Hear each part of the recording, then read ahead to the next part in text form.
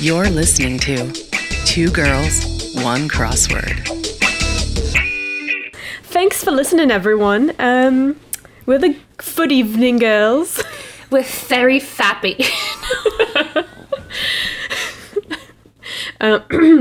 Welcome to Two Girls, One Crossword, your favorite weekly Podword Crosscast. I'm Grace. And I'm Chelsea. And we are perfectly normal in every way possible. We are. You might even call us good, as in good evening, girls.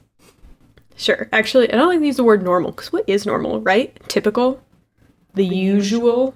Average? Oh my god. Let's cancel the word normal, okay? You know, there's a place called Normal, Illinois. Yes. My, Everyone there has 3 legs. My aunt lives there. I feel like, okay, with a name like that, it has to be... I mean, I don't know. She says it's kind of boring. No, if any of our listeners live in Normal, Illinois... I just have to say that Grace talks shit about Normal, Illinois every on the regular day. Yeah. If you're normal, you're out. I'm sure it's fine. But do they have like normal high school? North normal? That's kind of cute, actually. South normal? Oh my god, South and North normal. They fight all the time. You do not want to get involved in that. I love going to their homecoming games. Yeah, so what? We go to high school football games on the weekends. There's something So else to sue do in me. Chicago. Is that wrong? It's the Is only that place where I don't creepy? have to wear a mask. I'm just kidding. I always wear a mask.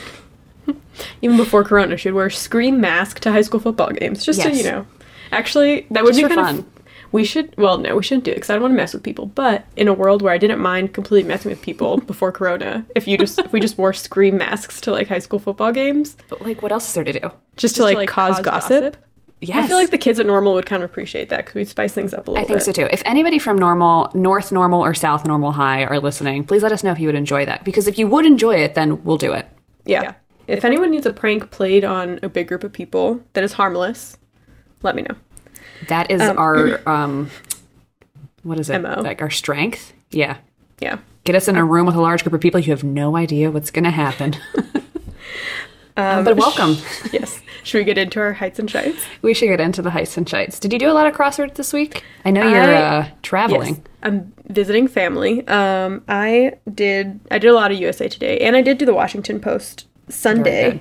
by Very good. Evan Bernholz, which I really enjoyed. I'll start with that. Let's do it. The first one across made me laugh. I don't know if he did this on purpose. Like cocks and bulls. And it was male. But come on. You think that's on purpose? Bulls, B-U-L-L-S. Yes, it's always intentional, okay? These crossword constructors, they're funny. They're funny, Funny some of breed. them. I liked the theme from this one. It was fun to do. So, for example, 20... There are kind of like 3 clues per answer. So 23 across was gin vermouth cocktail, which is a martini, plus fermented malt drink, which is ale, equals falsehood about aliens. And so if you like mix around the letters in martini and ale, you got Martian lie. Kind of mix them Nice. around. Yeah. Yeah. So another example would be Starbucks drink, coffee, with German wine is a Riesling, equals emotive shouts. Cries of feeling. Nice. Yeah. Very nice. And there's a bunch of them in there. I don't know how we thought of that, but it was fun. I enjoyed doing that. How do you do your job? I can barely make it onto this podcast every week, Yeah. and yet you're constructing a crossword like that for He's every turning one of Sunday? these out every week. Come on. What's your secret? Amazing. What is your secret? Actually, I want to know, do you do like 5 a week and then you take the rest of the month off? Like, what's your deal? Like, how does your creativity work? Do you like fall into dry spells? Like, what's going on, Evan? Let us know. It'd be fun if we had him on here. We should. Evan, are you interested? You probably don't listen, but if Yeah. you do, If anyone who's listening knows him, tell him to DM well, us. okay, only tell him if you think he'd be into it. I don't want to make it weird for him. Like, you know him, you're like, oh, he might be into that then. Right. let And you us know how weird we are. So if he doesn't like weird people, maybe we're not the duo to interview him. I feel like all crossword constructors probably, you know, teeter on the edge of weirdness. It's kind of a Right. niche. Right. But Hobby okay, to on the have. edge of like, if you're like, Oh, no, some chaos of them are neutral. like really smart. Like, they're like, Yeah. too, you know, like smart weird, and we're more like, you know, Meme bottom weird? of the barrel. we're scratching at nothing here. We got Laugh no. at cocks and bulls. He's like, that was actually a very serious clue.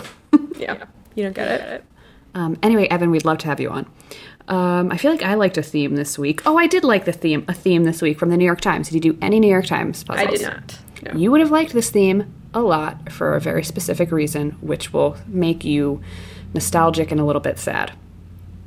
So, this is from the Tuesday New York Times, September 22nd, by Jeremy Newton, and the theme was the Black Panther, as in, like, the comic book character in the movie, and et cetera, yeah.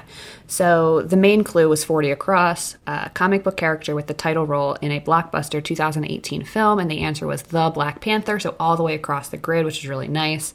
That was crossed with 7 Down, late portrayer of 40 Cross, Chadwick Boseman. Is it Boseman? I think it's Boseman. Boseman. And that was crossed, like, directly in the center, so, like, a nice... Oh, that's nice. Yeah, and there was a couple others. So one was source of 40 across is 63 across, and 63 across, the answer was superhuman power. So it's source of the Black Panther's superhuman power, and the answer was heart-shaped herb. And these were all like 15-letter wow, answers. That's a really good fill. Yeah, that they were really, really good. And there was a couple downs that one answer was Wakanda, and one was T'Challa. So it was just a really great, puzzle to give him a shout out. Nice Love tribute. you, miss you. So that was a nice theme. Yeah. I like it when the themes are, I mean, I feel like some people might not like movie themes, but if it's a movie I've watched, I think it's fun to have a bunch of different questions that all reference one thing, I agree. Like for my eventual Cats crossword, everyone will have to watch Cats and know it, because there's going to be like 10 Cats questions. And you'll have to know how to spell the cats' names, so it's a little difficult. So study up, read the poetry if you must, but only true fans will only watch the film. So, yeah. What else you got? Talking about fill that goes all the way across the puzzle, that are 15 words. It's always fun when it's like something that you don't see as often. So I liked the USA Today crossword from today, which is Friday, the 25th, September 25th. Sorry, I was just looking at the days on my computer. Friday. I Am a Robot. Mint Condition by Rachel Faby. And it was 38 across, The Legend of Zelda release of 2017. Breath of the Wild. Yes. Yeah. Wait, did Rachel have a puzzle in the USA Today? Yes. Today? Yes. Nice. She also had the Friday New York Times. She's crazy. Oh my God, Rachel, you're crazy. And I did the Friday New York Times today, because we're recording on a Friday instead of a Thursday, if anybody cares out there. Nobody does. So I will be including Rachel in my next podcast, potentially. It was a really good puzzle. Would recommend it. I just didn't have enough time to write down my hits and shits from it. So do it, you casuals. What else did I like this week? What else did I like? The Monday New York Times, just a shout out. This was done by Daniel Larson and the Wave Learning Festival crossword class. And so I looked this up, and it's an organization. I'm going to read you their mission statement. So Wave Learning Festival, this is their mission statement. Wave has a commitment to lessen the educational inequities caused by the COVID-19 pandemic, as well as the long-standing gaps in educational opportunity. We believe that our students should be given equitable opportunities to succeed both inside and outside the classroom, focusing on those with less access to external resources. Check out their website. It's awesome, wavelf.org. You can donate there as well. They offer tons of classes. 2 classes, I believe, were crossword classes, with like the aims to eventually submit the crossword to the New York Times. So it's just really cool. And that's what the Monday New York Times, it was Daniel Larson and the Wave class. They had some good fill, which I thought you would like. One was 29 down. Emanations to be picked up, 5 letters. Starts with vibes, yeah. So vibe check, the Monday New York Times vibe crossword. check would be a fun film. It would be fun. 12 down was paradoxical response to a door knock, and the answer is I'm not there. So just like some fun stuff. Ooh, I like that. Yeah, and I just wanted to give the Wave class a shout out too. Yeah, I think they did something similar with another organization that was for like senior citizens? I believe so, yeah. Or seniors, like a college to do the in New York, yeah. It's always fun when it's a big group of people that does a crossword together, because I feel like since it's, a big group putting together one crossword, you usually get a bunch of fun questions in there. Agreed. Or really interesting, because it's a lot of people contributing. Yes. Very good. I liked, speaking of fun fill, the USA Today by Kate Hawkins on September 22nd, called Heartbroken. She had one across, Hasbro toy that yells its name at you. Bop It. Oh my God. At first I was like, Bop Furby? It came out? I was like, Elmo? And then that was crossed with 3 down, event that might involve a flash mob or a decorated locker. Promposal. Oh my God, Promposal. It That's was a just great film. Yeah. I feel like I've never seen that, but maybe. I'm just forgetting. No, I've But- never seen that, but it might be out there somewhere. But I really like that. Very nice. So I liked those. Good. Amy Lucido had a great puzzle in the New Yorker. It was Wednesday, September 23rd. 16 across. It was good. Supreme talent? Question mark. The answer is Diana Ross. Oh, nice. Nice, tricky. This one was really fun when I finally figured out what the answer was. 34 across. Pork-filled egg roll? Question mark. What? Western omelet. Oh, okay. I get it. Egg roll. Oh my God. Yeah. And then I feel this like is Western omelet is referenced a lot in... Is it?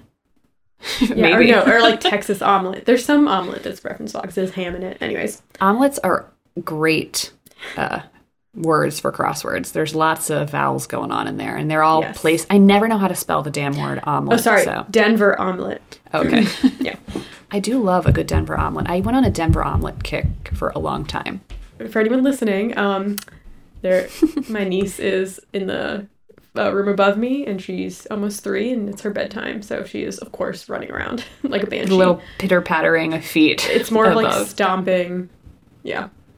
Anyway, so excuse that if you hear it. Don't mind me. I will see what I can do when I edit it this week, but Yeah, no promises. I can't control it. Trust me. If I knew how to control it, then I would sell that to my She'd sister. be a millionaire. Yeah. Last clue from the New Yorker, Amy Lucido. I just want to give it a shout out. 54 across. Youth-oriented magazine focusing on fashion and politics. Tiger Beat? No, Teen Very Vogue. good guess. Tiger Beat is out. Teen Vogue is in. I read Tiger Beat for the articles. She does. Yeah, so what, do you got anything else? No, that's it for me. Okay, I'm going to end on one thing, just like a little public service announcement for anybody out there. And I'm saying this from the goodness of my own heart since Grace taught me a lesson about cats, okay? Wednesday, September 23rd, New York Times by Margit Christensen. 25 down, activity that might involve setting out saucers of milk. And the answer is cat sitting. And Grace taught me in her cat episode that leaving milk out for cats is actually not a good cat sitting activity or activity at all to involve cats. Yeah, they will like the milk. I'm not denying that, but they're not supposed to eat dairy. I mean, obviously it makes sense. Otherwise, we'd see cats suckling at the udders of cows. You know what I mean? Yeah, we don't see that too often. Yeah, there is cat. You can buy cat milk, like formula for kittens. I guess if you're bringing If your cat you're milk interested, formula over to cat sit, then... Yeah, there's a You're in the market for clear. everything these days. Well, should we get into our little coin flip? Yes, flip the coin. Right, I'm going to flip it right now. You never know what it's going to be until it's tails. It's me. Oh my god. Yay. So my topic comes from the USA Today crossword on September 21st called Things Are Looking Up by Pal Roy and Brooke Husick.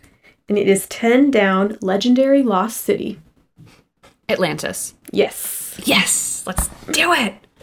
Atlantis came up last week in a crossword with El Dorado, and I was going to do it, but then Right, I believe that was that Evan Bernholz? I think it was, yeah. He had a bunch of lost cities or, mythical cities or something. Yes. But So you saw then it I had again to and do you knew. the moon landing. Yeah, it was a sign. Okay. So, the lost city of Atlantis. Ooh. Yes. It's a lost island from ancient times, thought to be a utopia with advanced technology and wisdom that could maybe even solve, world wars. Okay. Thousands of books, magazines, and websites are dedicated to Atlantis, and the search for the sunken continent has cost people small fortunes and, in some cases, their lives. Oh my god. Dun, dun, dun. So most of my information today came from History.com and DiscoverMagazine.com. Nice. Pitter patter. Okay. Fact or legend? Where did Atlantis come from? Okay, we actually know the origin story of Atlantis. It's not one of those weird things where it's we don't know. Okay, It first tell me. appeared in the work of Plato around 360 BCE in his works Timaeus and Critias. In his text, it is described as, quote, larger than Libya and Asia combined, which in that time would have referred to modern-day northern Africa and about half of Turkey. It was situated in the Atlantic Ocean, somewhere outward of the Strait of Gibraltar. And this was explicitly said in his writings, which will come into play later. Okay, so Atlantis was home to the most advanced architects in the world. The city is rich with palaces, temples, docks, and harbors. The capital city was built on a hill and was surrounded by several rings of water. All the rings were joined by tunnels that made it possible for ships to sail through them. All the outer rings were connected to the ocean with a huge canal. Outside of the capital city, there were fields designed for farmers to grow the food for the city's population. So the city was like entirely self-sufficient. Okay, and hold on. So all of this information is coming from Plato's writing? Yes, this is all from Plato's writing. Past the fields, the wealthy villagers lived up in the mountains. The homes of the wealthy villagers looked amazing, with fountains, stone walls, precious metals covering the walls.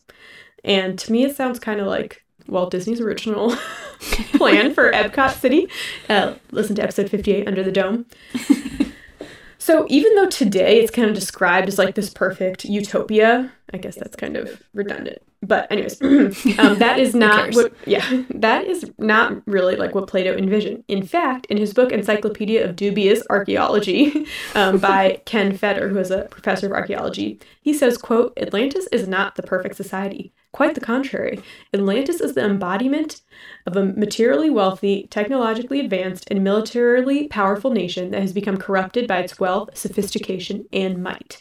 Okay. So it was basically supposed to be the opposite of Athens, which Plato loved. And it was supposed to be a warning at what would happen to a city if it became too obsessed with like wealth, power, and material objects. Oh, interesting. Relevant. Yes. I'm loving this. So legend regarding like it's associated with Poseidon, and the legend with that is that Poseidon was looking for the largest island in the sea, and he came upon it, and he realized everyone on the island was extremely beautiful and smart, etc., like basically better than any other human in the world. And he fell in love with Cleito, which is a woman on the island, and had 5 sets of twins, so 10 kids, all boys. And the oldest boy was called Atlas, who later became king of Atlantis, hence the name Atlantis. Okay, makes sense. Makes sense. Yes. As the Atlanteans grew more powerful, their ethics declined, and their armies eventually conquered Africa, as far as Egypt, and Europe, as far as Italy, before being driven back by an Athenian-led alliance. Like I said, so it's all to show like how, Athens was better. Okay. So later, by way of divine punishment, the island was plagued by earthquakes and floods and sank into a muddy sea. Ooh. So that's why it's a lost city. Rough luck, I should say. So, is the story real? Tell me. At the time it came out, reactions were torn. One of the most famous believers was Crantor, which is a well-known commentator of Plato's dialogue, and he was a student at the Academy in Athens, which was founded by Plato. Right, makes sense. However, Aristotle believed that Plato made the whole thing up, and that it was just Plato, supposed to be what are like you doing? a metaphor, or an allegory, I guess. Okay. Anyways. Most people sided with Aristotle and kind of like moved on from their lives and didn't really talk about Atlantis that much. Moved on from their lives? Yes. Or moved on with their lives? Both, eventually. Okay, Everyone very dies. good. Okay. I guess true, sorry. But in the 17th century, the idea of Atlantis, like being real, started showing up again. Oh my god, people were so bored in the 17th century, I swear. Honestly. In 1627, the English philosopher and scientist Francis Bacon published a utopian novel titled The New Atlantis, depicting, similarly to Plato's, a politically and scientifically advanced society on the previous unknown oceanic island. And this was the start of like the utopian and dystopian stories in fiction. Okay. It became very popular. Many Europeans started trying to tie like origins of Atlantis with Western countries like America, Scandinavia, and the Canary Islands. Of course, they want to make all about them. And a lot of times people from Atlantis are described as being like really tall and super pale, but in Plato's original work, they were like, Middle Eastern. Right. Log into YouTube to watch me roll my eyes a couple times. But the man most responsible for bringing back the legend was an American. Okay. A Minnesota congressman, Ignatius L. Donnelly, and in 1882 he published Atlantis, the Antediluvian World, which hypothesized that Atlantis was an ancient civilization whose immigrants had populated Europe, Africa, and Americas, and whose heroes had inspired Greek, Hindu, and Scandinavian mythology. So basically, he argued that all of civilization came from Atlantis. Who is this guy and what are his credentials? Well, Donnelly drew parallels between creation stories in the Bible and Atlantis, where he believed the biblical Garden of Eden existed. Oh, right, of course, of course. And he also believed that Atlantis was destroyed by the Great Flood, mentioned in the Bible. Sounds about Christian. Yes. So he is considered the father of the modern Atlantis myth. Okay. And basically he set off like a domino effect of all these other people like trying to search for it and just, talking about it. Right. One of these people was Russian mystic Madame Blavatsky. There we go. Sorry, I don't speak Russian. Anyways. You don't? You look like you do. I know. I get that all the time. So she mentions Atlantis in her 1888 book, The Secret Doctrine, which you might recognize. So basically she wrote about racial evolution as opposed to primate evolution. And according to her, Atlantis, or the citizens of Atlantis, were the fourth race, which was then succeeded by a more superior fifth race, or she called it the Aryan race. And as you may know, the Aryan race and its supremacy is one of the founding principles of the Nazis. Wow. This is all tied together. Mm-hmm. Wow. And thank God we had the birth of the Atlantis mania. So that Minnesotan, what do you call him, a senator? He was a... Congressman, yes. Thank God for him. Thank God for the Russian Aryan inventor. Love it. I know. I feel like she would have come up with it on her own or would have found some other excuse to write about it. But, okay. True. Edgar Cayce is an American clairvoyant from the 1920s, and he is kind of... So he was like one of the first people to claim he could talk to Source, which is something that's very... there's like a theory that's very common in the New Age movement, so a lot of people credit him with being the father of some of these... more New Age ideas. And he mentioned Atlantis a lot. So he would give psychic readings for people, and he claimed that a lot of these people were people who had past lives in Atlantis. So he thinks that,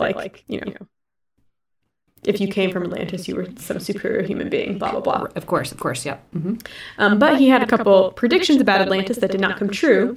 So he said that it would be discovered in 1969, which didn't happen, as far as I know. However, the moon was discovered in 1969. Landed on. Yeah. Discovered. There it is. And he also said that the U.S. would discover that a death ray destroyed the island, which the jury's still out on that one. Okay, you know that Stanley Kubrick built that death ray, and you know he sent it back in time, and you know it destroyed Atlantis. So wake up, sheeple. Yeah, when you're right, you're right. We can't deny it, or we can't prove it, but you also can't 100% deny that happened. So since Donnelly's day, there have been dozens of location predictions for Atlantis, many of which are not in the Atlantic at all. So all the proposed sites share some characteristics of Plato's story, like water, catastrophic ending, etc. And some potential locations throughout the years have been the Canary Islands in the Atlantic Ocean, and the Madeira Islands, also in the Atlantic Ocean. In 2004, Swedish scientist Ulf Erlingsson proposed that the legend of Atlantis was based on Stone Age Ireland. I've heard this, actually. Yeah. In 2011, a team working on a documentary for Nat Geo, led by Professor Richard Frond from the University of Hartford, claimed to have found possible evidence of Atlantis in southwestern Andalusia, Spain. Ooh. Some believe it existed in the Bermuda Triangle in the Caribbean. I've heard this too. And several people have speculated that Atlantis is actually located underneath Antarctica. Oh my God. Could you imagine? No. Let's melt the ice, folks. Yeah. We're on our way. So there is also a lot of theories that the inhabitants of Atlantis are extraterrestrial. Do not think it's not possible. Some think the people who lived in Atlantis were aliens who could live to be 800 years old. That's why they were so advanced. And others believe that Atlantis doesn't exist on Earth. So, just Google Atlantis and aliens and you will go down a dark rabbit hole. But a lot of people point that Atlantis was like a city on Mars and that NASA found something. I don't know. Yeah. Listen, I go on these websites that ufologists are cuckoo bananas. I mean, and I say that with as much love as humanly possible. I don't want the ufologists to come after me. I think you guys are amazing, and I believe some of your theories. So, well, yeah, I was like looking on these websites for Atlantis and aliens. I was like, I can't say any of this stuff. This is not like a reputable source. However, the most commonly accepted location is the Greek island of Santorini, which is half submerged because of a volcanic eruption. So that kind of goes with the story. And it makes sense. Like, Plato was writing about something, like, if it was real, and I'm not saying it is, Plato would have written about something that was, like, near or close by. Closer than, let's say, Antarctica. Mm-hmm. You know what I mean? So. Yeah. Well, okay, so advances in science and understanding of how plate tectonic works, and like how the ocean floor works, have basically proven that there's no way that Atlantis could have like sunk into the bottom of the ocean, especially in the specific area of the Mediterranean that Plato says it's located. So you can't forget that Plato, who said the story, said specifically where it is. Like, he has a quote, it's on by like the Pillars of Hercules, blah, blah, blah. So all these people who are like, well, maybe it's in the Bermuda Triangle, maybe it's here. It's like, wake up. Yeah, where are you getting that from? But, you know, for many people, the dream is still alive. Right. So Mark Adams released a book in 2015 titled Meet Me in Atlantis, My Obsessive Quest to Find the Sunken City. What a great title. I know, I kind of like it. Actually has like a lot of reviews on Amazon. So I'm sure it does. So Adams believes that there is a bit of truth to Plato's story. He says, quote, a lot of archaeologists, anthropologists, and historians won't touch Atlantis with a 10-foot pole. It's kryptonite because it's bad for your career, you know, if you're a serious archaeologist. Yeah, right. But those who I spoke to who were willing to discuss it said, find the kernel of truth in what is essentially a myth, and then you'll be able to determine how much of the story is true. Okay. So according to Adams, Plato had said the story of Atlantis was like a story that had been passed down through his ancestors orally, and he said it was first acquired from ancient Egyptian hieroglyphics. Okay. So he thinks, like, you know, if we look at hieroglyphics, we may be able to find more information on the story. Okay. He also points out that the story is in two of Plato's most important works. So he's arguing, like, why would Plato put this fake story in, you know, these very important, serious works, because it doesn't make any sense. And Adam says, quote, he also repeatedly says, Plato, this is a true story, this is a true story, this is a true story. Whether he's saying that ironically, we can't tell from this vantage point. So Plato claims, like, over and over again, that it's a true story. Okay. In his original work where he mentioned it. I do like the idea that, like, maybe he was writing about some kind of civilization that, you know, existed, you know, in the past and, you know, was an antithesis of Athens. And, you know, he was like, we don't want to become this antithesis of Athens again. So watch out, folks. Whether or not he actually ever stepped foot in Atlantis or saw it, or whether his ancestors did, to be determined. The jury is still out, folks. Yeah. And I just want to say that the people who think Atlantis is true, like, don't believe the Poseidon part necessarily. They think that is just, like, you know, a myth. But they think there is some truth to it, that there is some lost city somewhere that used to be extremely advanced. Some people think all the technology we have today comes from Atlantis. So do you know another seeker of Atlantis? You may know Tell him. me. Director James Cameron. Really? Yeah. Did I not know this? In 2017, he did a doc-series with National Geographic with filmmaker Simcha Chakabavici called Atlantis Rising. And it's out there. If you're so interested, you can watch it. So Simcha said, quote, I think a lot of people, when they hear the word Atlantis, they put it in the same category as alien abduction. That is simply not the case. Somebody wrote this story down, and it's not just anybody. It was Plato, one of the most famous philosophers in history. Gotta trust Plato. Yeah, except unless he was using it for and allegorical reasons. Yeah. So the real question is, are you a believer? I'm not a believer. I don't think that there is a city much like you see in the Disney's, or it's not Disney's, Atlantis. What's Atlantis's DreamWorks? Yeah, that was when they were divorced, right? Right. I don't think that you and I can hop in, like, our little submarine that I keep in my backyard and, like, hop down to Atlantis and, like, go through the little bubble and, like, breathe underwater and, like, there's people living underwater. I don't think that's real. Yeah. I do think it's possible that there was potentially a civilization that was advanced for the time, you know, like they had fireplaces instead of fire pits, that kind of thing. And Plato's ancestors saw it and then passed the information down and was like, this is crazy. Like, but they're becoming capitalists, so we don't want to like get too close to them, but they're so advanced. I think that that's possible. Yeah, I agree with that. But I do think if it does exist, the most likely location I would say is under Antarctica. Agreed. Yeah. Or Mars. Although I feel like they'd be able to see with like, you know, technology and whatnot, what was under Antarctica. Can't they like X-ray it and see if there's anything underneath? That is a great question, Grace. Can't they just X-ray the ocean? I don't know. Can the Earth just get X-rayed? What's the big deal? That is true. We should get a scientist on here and tell us about whether or not it's possible. Maybe Evan knows. Evan! No, I think Antarctica is a great option. I also think that you mentioned Ireland.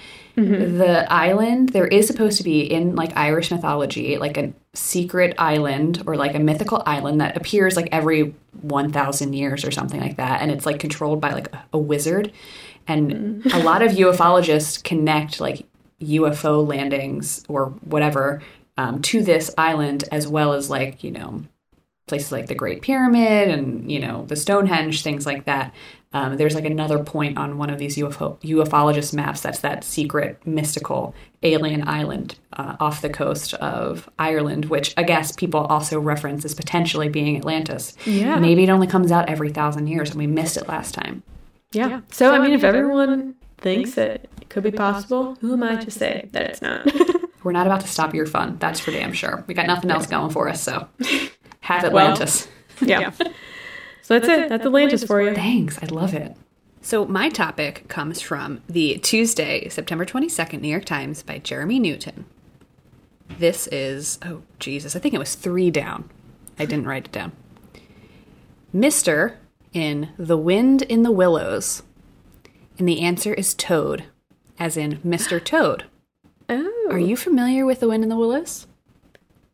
Yes, it's a children's book, right? Correct. I think I might have read the children's book once, very, like, a long, long time ago. And I might have seen some adaptation, whether it was, like, a TV show or a film or something like that.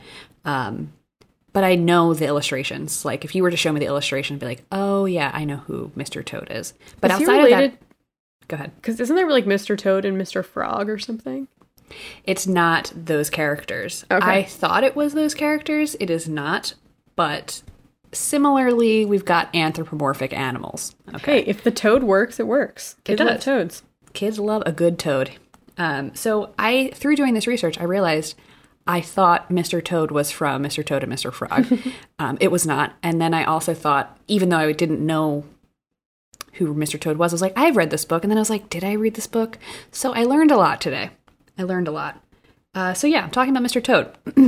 Mr. Toad is one of the main characters in Kenneth Grahame's 1908 novel, The Wind in the Willows, as the clue says. We're going to talk about the author first because he's important to this whole story, because not only did he write the story, but his story itself is interesting. Okay, so Kenneth Grahame was born in Scotland in 1859. He's a Scottish author.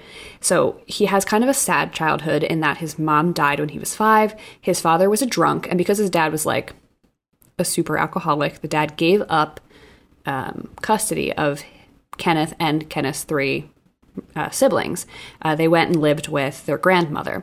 And their grandmother lived in a very large but kind of dilapidated, rundown house, and the house was called The Mount, like out in, you know, the countryside, right? Mm-hmm. There's lots of land. There was a part of like the River Thames is like up by the house.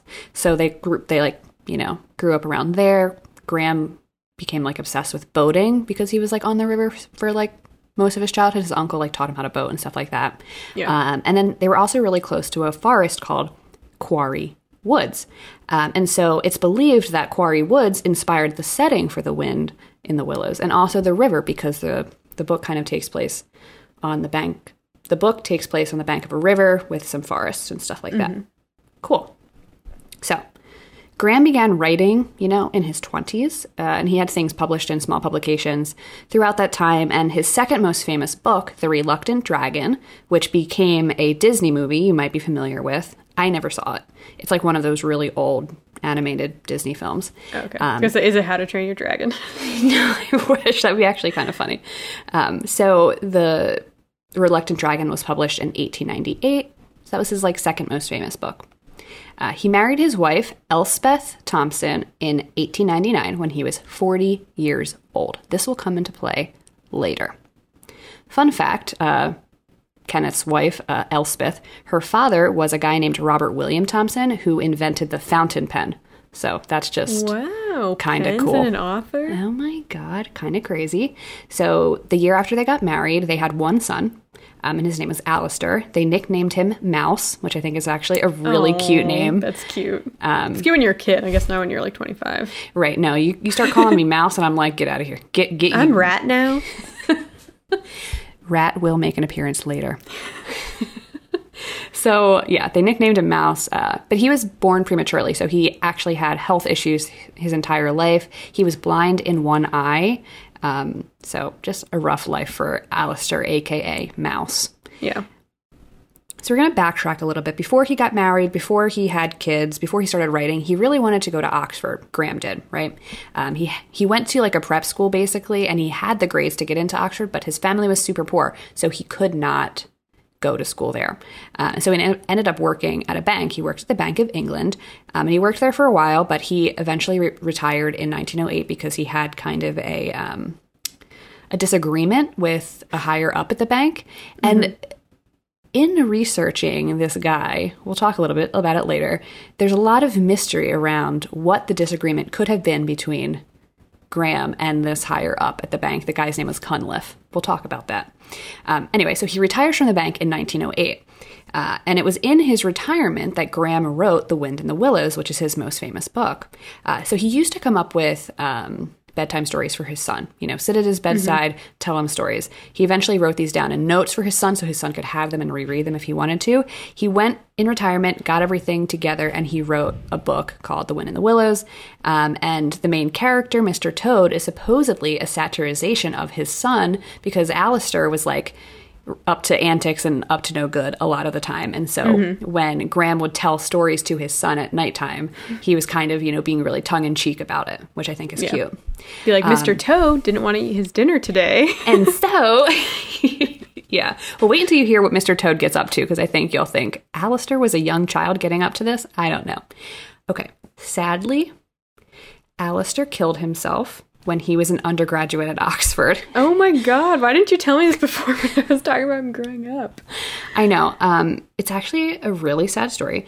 So he was 20 years old when he killed himself. And so, like I mentioned, Kenneth Graham was obsessed with wanting to go to Oxford, but he couldn't go. And so him and his wife really pushed their son to go to Oxford. And I think it's, that typical parents trying to live through their child kind of thing.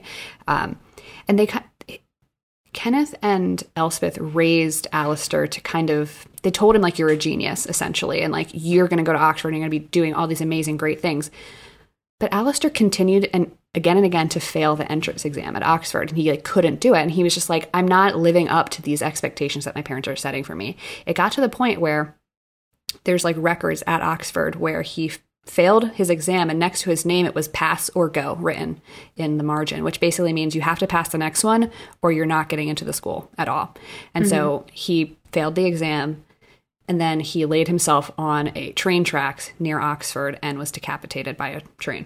Oh my gosh, that's too much pressure. All for Oxford?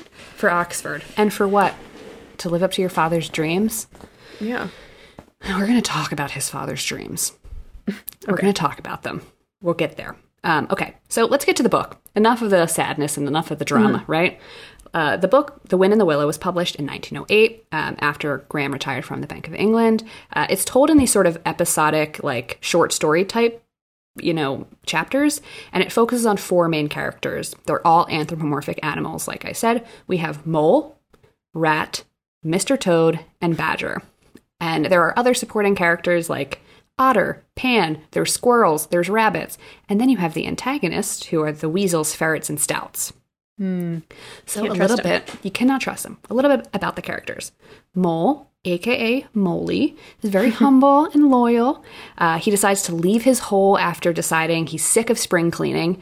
And initially he's overwhelmed by the hustle and bustle of the riverbank where all the animals live when he leaves. And he's like, But then Rat comes along. Rat, also known as Ratty by his friends, is much more cultured and relaxed. He's friendly. He enjoys a life of leisure. And, he finds Mole and he's like, I'm taking you under my wing. And so Rat kind of looks after Mole. So then we have Mr. Badger. And Mr. Badger is gruff but kind. He's kind of the wise loner of the group. He kind of stays in his house in the woods. He's the friend of the late Mr. Toad's father. No, Mr. Toad's late father. So Mr. Toad's father was friends with Mr. Badger when he was alive. And that's how Mr. Toad gets brought into all of this. Mr. Toad, a.k.a.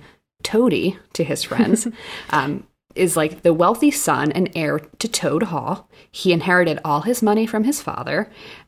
He's got a good heart. He's really nice. He's super optimistic. But he's also super arrogant and impulsive. So he gets into a lot of trouble.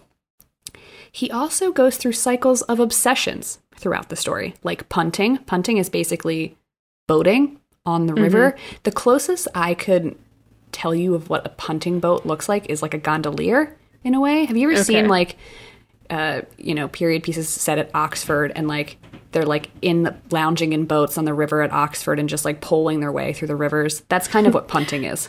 Yeah. I hadn't watched period pieces that often. You know this.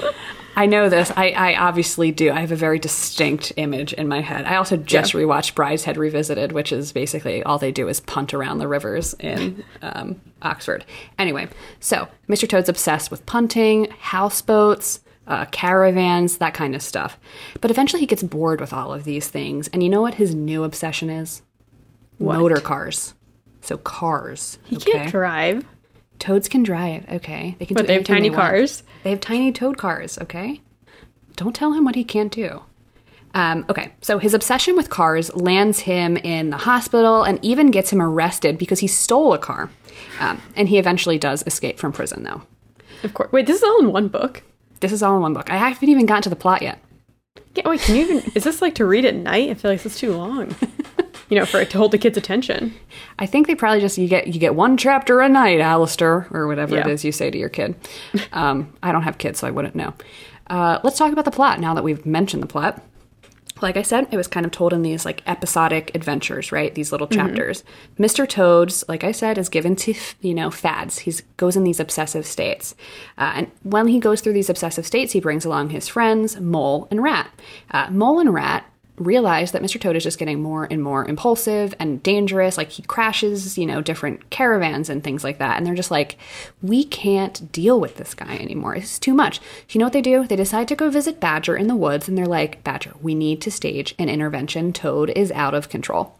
And Badger's like, I knew his late father. I'll do anything to control this boy, right? So they try to stage this intervention, but Toad's like, you know what? Peace. He disappears. He steals an unattended car and races it down the road, and that's what gets him arrested. God damn it, Toad, okay? So he's only in jail for a little bit. The jailer's daughter decides to help him out. She's a nice lady, and he escapes from prison. But while all of this is happening, while all of the I'm stealing a car, getting, imprisoned, getting the jailer's daughter to free me, Toad's ancestral home is infiltrated by the weasels, stoats, and ferrets. And so his three friends team up with Toad to claim the house back again. You mean Toad Hall? Toad Hall. So that's basically the story. And it's classic Toad. Classic Toad is incredibly popular. We got great themes, we talk about morality, there's an adventure, we talk about friendship. So obsession. Obsession. So of course it's lasted generations, right? Mm-hmm. And there have been many adaptations of The Wind in the Willows throughout history. One of the most notable, and I'm bringing it up for a very specific reason, was one for the stage written by a guy named A.A. Milne. You may know A.A. Milne from episode 6 where Grace talked about Winnie the Pooh. So you should check it out. And if you don't know, A.A. Milne wrote Winnie the Pooh. Like, that's the connection there. Yeah. Well, actually, when you were talking about Mr. Toad and how he grew up, it reminded me of Milne and how he kind of wrote Winnie the Pooh based on... Right, exactly. You know, living what in else the do these country, white authors have to do but to, like, live in the country and write children's books about them? Yeah, and there's probably only like 5 children's books out at the time, so it's not that hard to come up with like a unique topic, you know? Exactly. We're not salty. It's fine. We're not. So yeah, Milne wrote this play. It was called Toad of Toad Hall. It was released in 1929. He later wrote a preface to like a later edition of The Wind in the Willow. And in the preface, this is what he had to say about, you know, the book. Quote, "The book is a test of character. We can't criticize it because it's criticizing us. It is a household book, a book which everybody in the household loves and quotes continually. A book which is read aloud to every new guest and is regarded as the touchstone of his worth." No. I don't have any books that I read aloud to my guests. Okay, I have the Bible, so Well, don't diss me. Except for maybe scary stories to tell in the dark. Sometimes I do like to make guests read that with me. Just one story. I mean, you have to find a book that judges your guest's character, because how else are you supposed to judge their character? True. That is true. It's true. Outside of A.A. Milne's obsession with The Wind in the Willows, we've had at least 10 TV adaptations. There's a famous one from 1984. Cool. It's like a weird puppety stop motion one. You should look it up. Like, the puppets are kind of creepy, but hey, you know, people really liked puppets at the time, I think. Oh, yeah, especially at that time. And so then there's, of course, the 1949 adaptation by Disney. This was actually released as The Adventures of Ichabod and Mr. Toad. I talked about the Disney adaptation of, you know, Ichabod Crane in episode 46, titled Hey, Hey, Big Head. So check it out if you're interested. I don't think I've actually seen the Disney adaptation of Mr. Toad, but I have seen The Adventures of Ichabod, like, so many times. Yeah, I feel like, well, I think I've seen Mr. Toad as a meme. Is that from the, you know what I'm talking about? Like I the think drawings so. of him? I don't know if that's from a Yeah. book or if it's from like a cartoon. Right. I think they might be the original illustrations. He's like a green little Okay. frog. He has a hat and like a tweed coat. Yes, that's it's adorable. A toad in a coat. Yeah. So we've gotten through the basics. Okay. So now Yeah. we're going to get back into the author and what the author was trying to say when he wrote The Wind in the Willow. And a question that came up in my research is The Wind in the Willow a gay manifesto? Yes. Oh my God. I The didn't answer think is about yes. it, but yes. I've done no research, but I'm saying yes. So, there is a professor from Cardiff University. His name is Professor Peter Hunt. He released a book in 2018 called... Sorry, Hunt is a dangerous last name. You gotta be careful, kids. Yeah, be careful what you do with the first name. True. Like if his first name was Mike. Don't say that out loud, okay? Especially not in front of children. I'm not saying it. Oh my God, shush. Anyway, so Peter Hunt released this book called The Making of the Wind in the Willows. And he claims in his book that Kenneth Grahame, who wrote The Wind in the Willows, was in fact gay. And he wrote it as a way to kind of be like, I love male relationships. And this is like the only way that I can express myself as a gay man. He also claims in his book that Grahame lived separately from his wife and son because he was in a loveless marriage. Apparently, Grahame would stay with his wife and son on weekends, but spent the week in London with his roommate, W. Graham Robertson. Okay, we're going to talk a little bit about Robertson. Robertson was a painter, illustrator, author, set and costume designer, but most importantly, he was an art collector, of which he donated many pieces to the Tate Museum. So we have a lot of beautiful work in the Tate Museum thanks to this guy that Kenneth Grahame apparently was roommates with. Okay, Yeah, I feel like a lot of people were roommates back in the day. Yeah. So I could not find much online to corroborate the claim that Kenneth Grahame was in fact gay, except for this Peter Hunt book. Okay. And I couldn't find anything that was like The Wind in the Willow has like gay themes. Okay. Yeah. Except for that one chapter. Except for the one chapter where they... Yeah. I'll have an orgy, yeah. Yeah. So yeah, like I couldn't find a lot online, you know, to say yes or no. But there are like articles, right, that talk about Robertson, Graham's roommate. Okay. And these articles suggest that Robertson was in fact gay. So there's a couple things we're going to talk about regarding Robertson being potentially gay. One, John Singer Sargent, who's a famous painter, painted Robertson twice. Why is this important? It's relevant because John Singer Sargent was a lifelong bachelor, and most people just assume he was gay. Like, that is the common thought, is that he never married. He hung around in Italy and just banged a lot of guys. So, like, that's the general thought. And he painted Robertson twice, and Robertson is pretty cute. Okay, we'll look at some pictures. He is adorable. Not only are there paintings of him, but there are some awesome photographs of him. And I'm like, you're really cute, and I would be gay for you if I was Graham. Yeah. Anyway. And so I don't know if Sargent and Robertson like ever had a thing. But the point is that they both floated in circles where being queer was seen as kind of normal. Okay. Sargent was also close friends with Oscar Wilde. And he was close friends with a lesbian author, Violet Paget, whose pen name was Vernon Lee, one of the famous, English authors. So you got a lot of queers hanging out with each other. And so you got all these queers hanging out with each other. One of them, Robertson, potentially lives with Graham, the author of The Wind in the Willows, as roommates. Interesting. 5 days out of the week while he's married. Right, exactly. I also found an article that suggests Robertson was potentially a one-time lover of Oscar Wilde, okay? And Oscar Wilde may have, in fact, based Dorian Gray off of Robertson in a painting, one of the John Singer Sargent paintings. If you're familiar with Dorian Gray, the whole thing is that there's this beautiful painting of this guy, and it becomes more and more deteriorated, like the eviler Dorian becomes, even though Dorian stays beautiful. All of the bad things he does happens to the painting. So, like, the whole painting connection, John Singer Sargent painting, Robertson. No, it's all coming together. It's all coming together. Okay, I can see it. And it's also important to... Oh, wait. What's this? Oh, yes. So Robertson apparently lived with Graham, but he also, since he was an illustrator, illustrated the original front piece for Graham's first edition, The Wind in the Willow. So now they're just doing creative things together, like creative couples. I'm just imagining them, like, waking up in the morning, drinking coffee, and just, like, working on their novel. Oh, my God. Canoodling. Yeah. Good for you. Except I do feel bad for his wife and kid.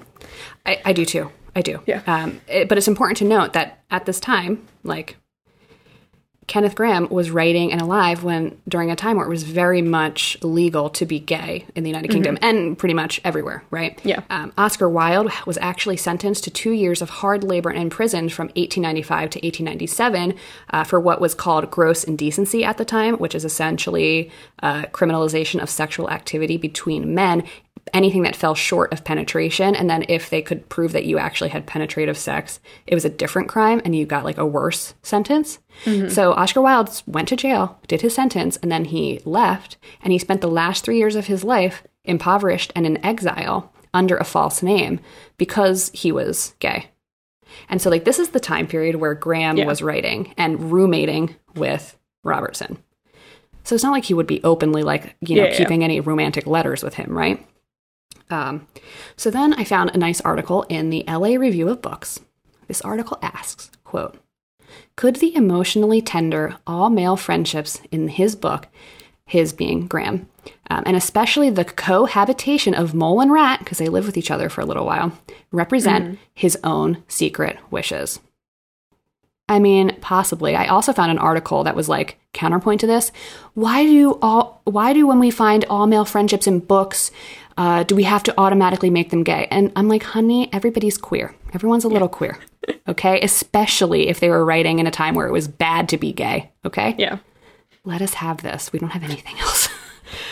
So the article in the LA Book Review goes on to comment, quote, "The loveliness of Graham's portrayal of friendship has been much commented upon. It doesn't consist merely of chumminess, messing around in boats, as the famous line has it, but in sensitivity, making amends, and forgiveness." There's a chapter in Wind in the Willow where Rat and Mole are headed home from Badger's house, and they pass by Mole's old home, which is like a hole, right? They pass by Mole's old hole. And here's an excerpt from that section, and I think it speaks volumes, like the tenderness of what Graham was writing between two male characters who also lived with each other. So, quote, "The mole subsided forlornly on a tree stump and tried to control himself, for he felt it surely coming. The sob he had fought with so long refused to be beaten.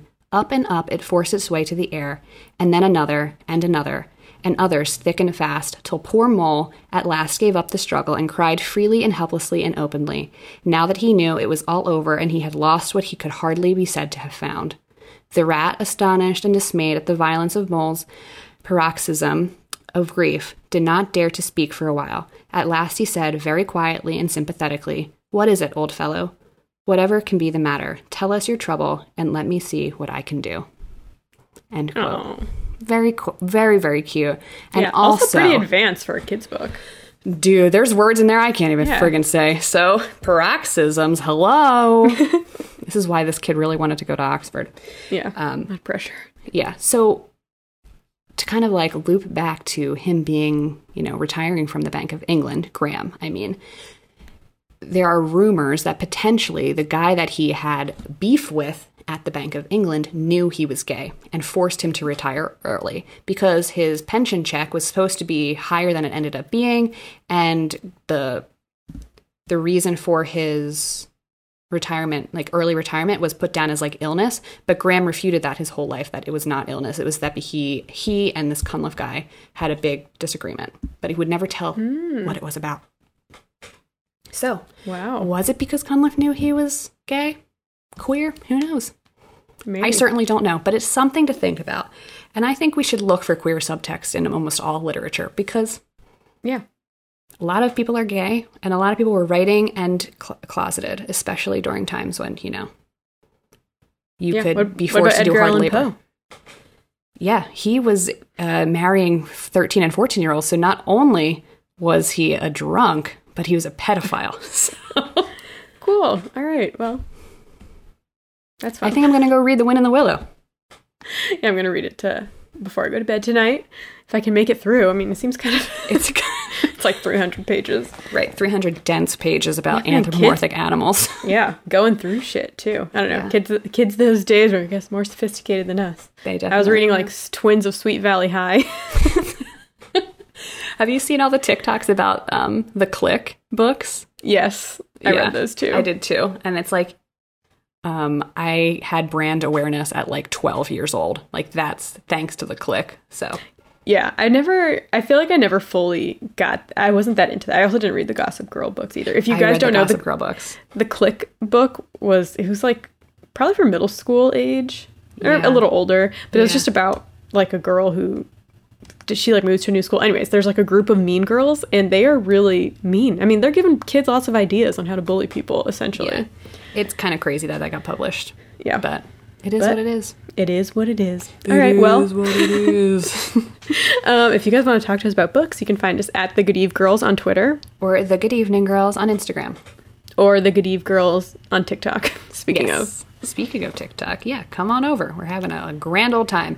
Just to say, we will be having 1 week off. So, see you never. We'll be taking a little break. So, try and just make it through without us. We miss Listen you to an old episode. Leave us a review if you really miss us. Give us 5 stars. Please.